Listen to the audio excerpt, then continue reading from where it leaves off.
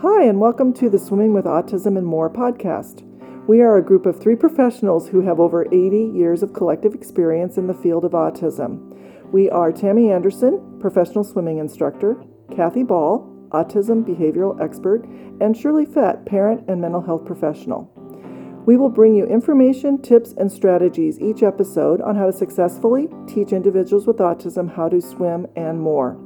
Thank you for listening and enjoy the podcast.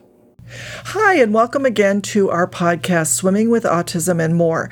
Today, it's Shirley Fett, myself, and Tammy Anderson, and we are going to talk a little bit about how to get children and adults started with swimming lessons. Tammy, could you share with us a few ideas and tips on how families and swim teachers can help prepare children for their first swim lesson? Yeah, the one thing that we always do at the swim school is we like to give families homework. And one of the biggest homework things that we give them is for them to practice at home in the bathtub. So basically what we like for the families to do is, prior to them even coming to the swim school, is get their child comfortable to the water being on their head. So the way to accomplish this is when they're at home, in the bathtub, you want to take that time and you want to start getting them used to the water. Most people don't realize, but when kids are brought home from the hospital as infants, and then they take them into the bathtub for the first time, and then they're going to wash their hair, and then as they pour water down their hair, then their kids kind of move their arms and their legs, and they kind of freak out a little bit sometimes, or they may cry. And that actually signals to a parent that they are not comfortable with the water being on their face. So going forward, then the parents start protecting their face. And over time, the continued protection of the water not running down the child's face actually instills a fear into them. So at the time that they come for swim lessons, if they're not comfortable with the water being on their face, that is just the biggest hurdle for us to overcome. So if we can get the families to start working at home with the children in the bathtub, it'll just take that one big hurdle away, and then it'll be a much easier transition into swim lessons. So the way that we do it at the swim school is we always have a cup of water. And then what we will say is 1, 2, 3, ready, go. And on go, that would equal water. So you would take the cup of water and then you would pour it on their arms, on their shoulders, the back of their necks. That would be the normal process, stepwise, that you would go through for all children. Children with autism sometimes don't have as good of receptive language. They may not understand what you're saying. And as Tammy knows, and as I know, anything that's new or different, or that's a change in the routine, even something as simple as your bath routine, can be very anxiety provoking and can invoke a lot of behaviors, a lot of resistance, and a lot of tantruming. So I'd like you to talk a few minutes about how you might address a child with autism, knowing that anything different or changed is very difficult for them, and how you might use this technique and maybe ways perhaps to modify it or think about using it to get them ready for swimming lessons. Okay, so it's all about baby steps and initially. And what I would like to do with the kids is, because what the water running down their face and the sensation, and with the kids with autism having sensory issues most of the time, I like to start off with taking that cup of water, putting their hand out in front of them, and then pouring the water, saying 1, 2, 3, ready, go, pouring the water, let it run down their palm so they can actually see the water, they can actually feel the water, and then from there progress with going to the shoulders, 1, 2, 3, ready, go, pouring water on the shoulder, then 1, 2, 3, ready, go, pouring water on the back of the neck, 1, 2, 3, ready, go, pouring water on the top of the head, 1, 2, 3, ready, go on the tippy top of the head, and then you'd let a few trickles run down their face, and then after that, then you can start doing a little bit more. But if at the time that water starts to run down their face and they get a little bit anxious, they get upset, you just need to remind them that it's just water and it's not a big deal. If you feed into their anxieties, it's just going to make it worse. If you don't pursue and persevere through this challenging step for them, and then if they don't get over this hurdle, it's going to make the whole swim lesson process much harder for them. So the more that you can actually practice at home, the more that you can practice even at the swim lessons and initially, the easier it is for the kids to get over this big major hurdle, and that is to be comfortable with the water on their face. So often children with autism, as you've mentioned, if anything is new or novel or different, that is the resistance factor. It may not even be that they are defensive about having water on their body, but the issue may be, who are you? I've never been to this place before, and what are we doing? So I know at home when my son Derek was first introduced to swimming lessons at Tammy's pool, we brought him to the pool. He wouldn't even go in the building because he'd never been there before.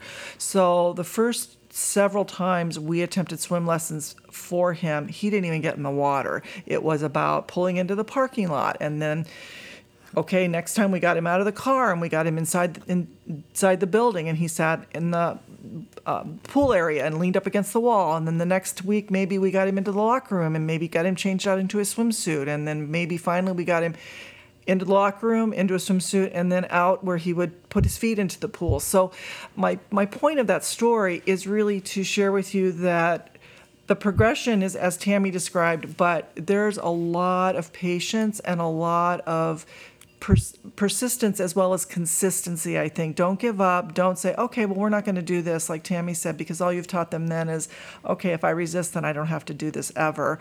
It's worth it. My son loves the water, is an avid swimmer, and he's 26 years old, but it was a slow process, but well worth the effort.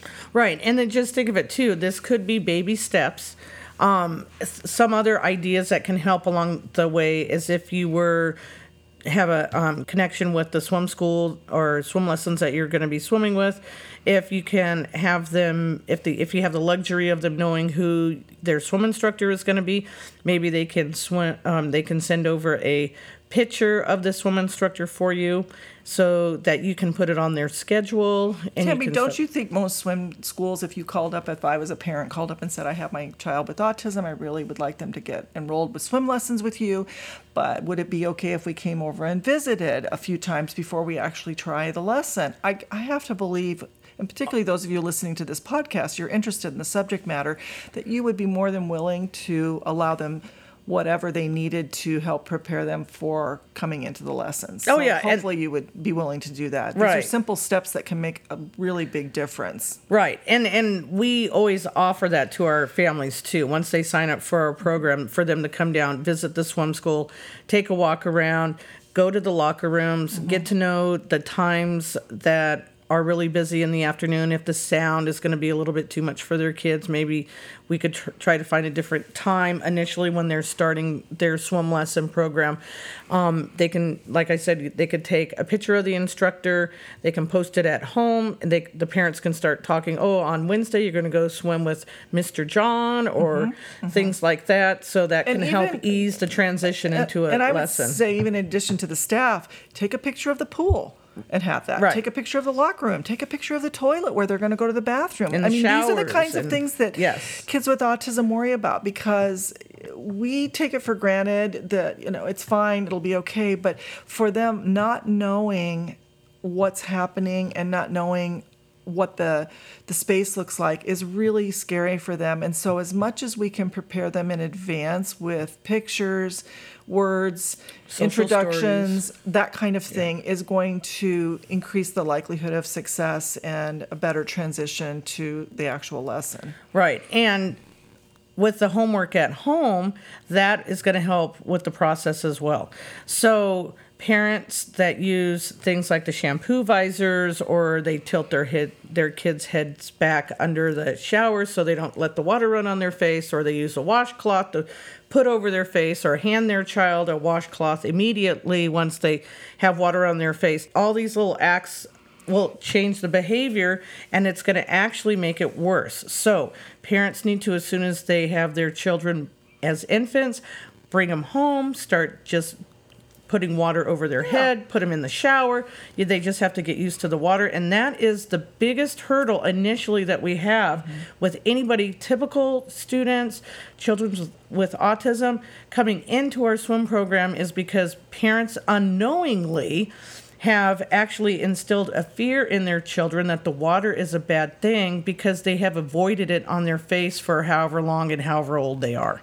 So an idea for parents that they can use at home to help their child get used to the idea of pouring water or getting water on their head is I used pictures that were a progression of the process. So, for example, I might have taken a photograph and then I would laminate these and put them on Velcro and stick them on the wall of the bathtub. And I'd say, okay, on the left would be the first step, and it might be showing the child in the tub sitting there happy. And then the second picture might be me holding a cup of water, or even me filling the cup with water. It could be broken down to that small of a step. Yes. So filling the cup with water, then the next photo could be the parent holding the cup above the child's head or on their, holding it over their hand, or whatever body part is going to be, the water's going to be poured upon.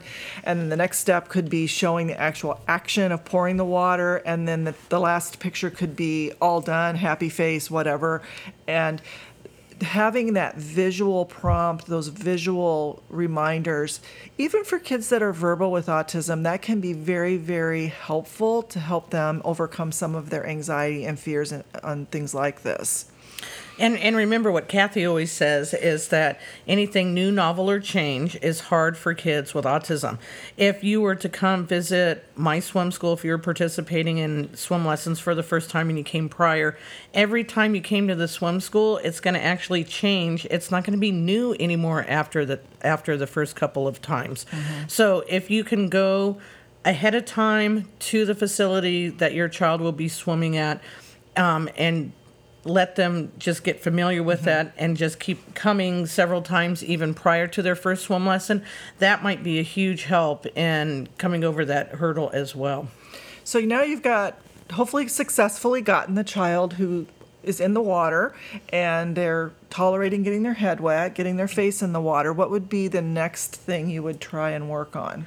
Well, the second biggest hurdle for teaching kids to swim is their air exchange in the water. So that would be comfortably putting their face in and exhaling completely out in the water. So you would think that swimming that you would hold your breath, but that's not true. The way that you swim, technically, is as you're swimming, you exhale the air that you have in your lungs out through your nose, and then you inhale through your mouth. So a lot of times what happens is that kids will hold their breath, and then they'll come back up from underneath the water, and then they'll try to exhale and inhale at the same time. And that's where you will see a lot of time with the poor air exchange that kids will actually kind of suck up a little bit of the water, or they may cough. Yeah, and they may cough. and Yeah, choking exactly. Kind of thing. Yeah. So the next step that we try to do is once we've got the kids in the building, mm-hmm. then we've got the kids in the pool and they're comfortable being in the water and they're comfortable with the water being on their head. We want to submerge their head under the water and for them to exhale. So the best way to teach skill of exhaling out through your nose is to actually hum. So we will teach the kids to just hum a song above the water, just and as you hum, the air is coming out your nose and it's creating bubbles.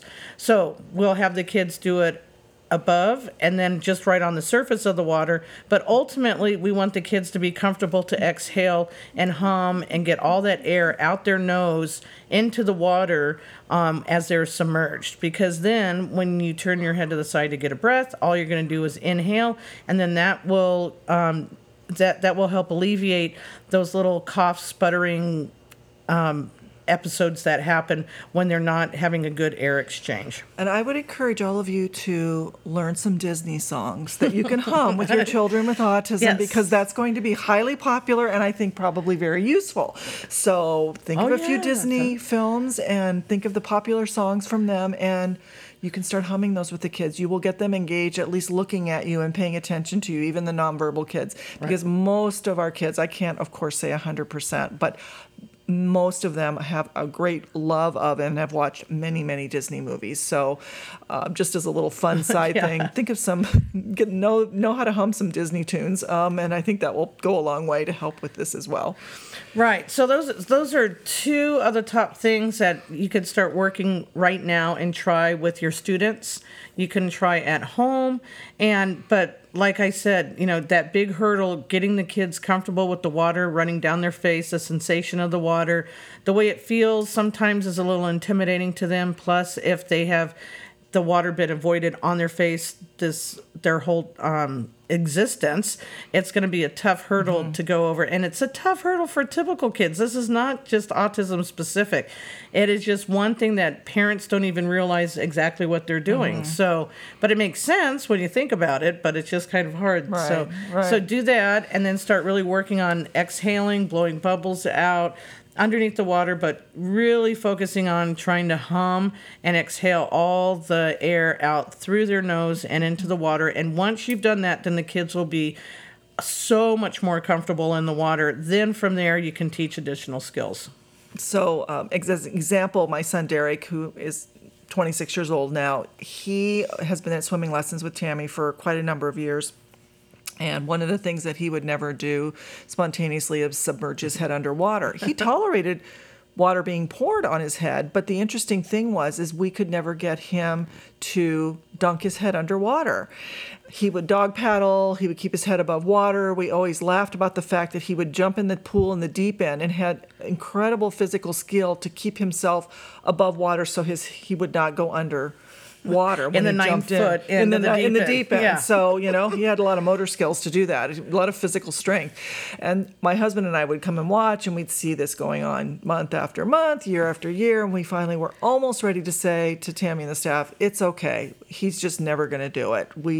He's tried, and for whatever reason, he's able to swim reasonably well. We felt he was pretty water competent at that point. And wouldn't you know, about a week later then, boom, it happened. And he put his head underwater. And he so hasn't the purpose of me sharing this with you is don't give up, persevere. These are important skills for not only children and adults with autism, but all of your kids to learn. And I think you all know that. But it may not be a quick or a straight line to get to the goal. So I think you have to be creative and come up with innovative ideas if the usual techniques aren't working. And I have one more tip for those bathtub practice sessions that you're going to now start at home. And when you're doing the bathtub, remember, do not, in the first 5 or 10 minutes, don't put any kind of soap, shampoo, anything within the water, because then there's no excuses for them not to have the water. It's just water. It's just going to be water being poured on their face. It's not going to burn. There's no soap. There's no bubble bath. No nothing like that.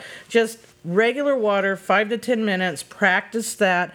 1, 2, 3, ready, go. Pouring the water on their head till they're comfortable with the water being on their face, and do that, and then give them the bath with the soaps and the shampoos and all that stuff. So use that as a and then I think it's really important to reward the kids at the end, even if it's a baby step. Even if for the kid with autism, like my Derek, you put your feet in the pool that day. Yay, that's great. A reward. French fries at McDonald's, whatever is rewarding. So I think have the expectation that they're going to be successful. I have the expectation that this is going to happen, but also understand this could take a while. But I think it's a good investment of your time and efforts, and hopefully you find swim teachers that are patient and understand the trajectory for a lot of our kids is not going to be fast, but it's going to happen, and they will make progress if you just persevere. Right, and just remember, the longer you wait to get them comfortable with the water on their face, the harder the challenge is going to be able to break the bad habit. In other words, the older they are, the harder it is. Yeah, so, exactly. Younger is better, but it's never too late either. So and this just goes back to, as we had said in one of our other podcasts about, boy, if we could just start getting kids to start swimming when they're infants, like a lot of this stuff will be mitigated. Right. It'll be mitigated that, these kids will be able to learn how to swim before they're even diagnosed with autism. And if we can start as infants and getting them used to the water, then we're going to mitigate all those years of crying and screaming and not wanting to get into the pool. Exactly. Or washing their hair. So I think that wraps it up for this podcast. We thank you so much for joining us and for listening in, and we're looking forward to sharing even more information and tips and future podcasts with all of you. So thanks again, and we'll talk to you soon. Bye-bye. Bye, thanks.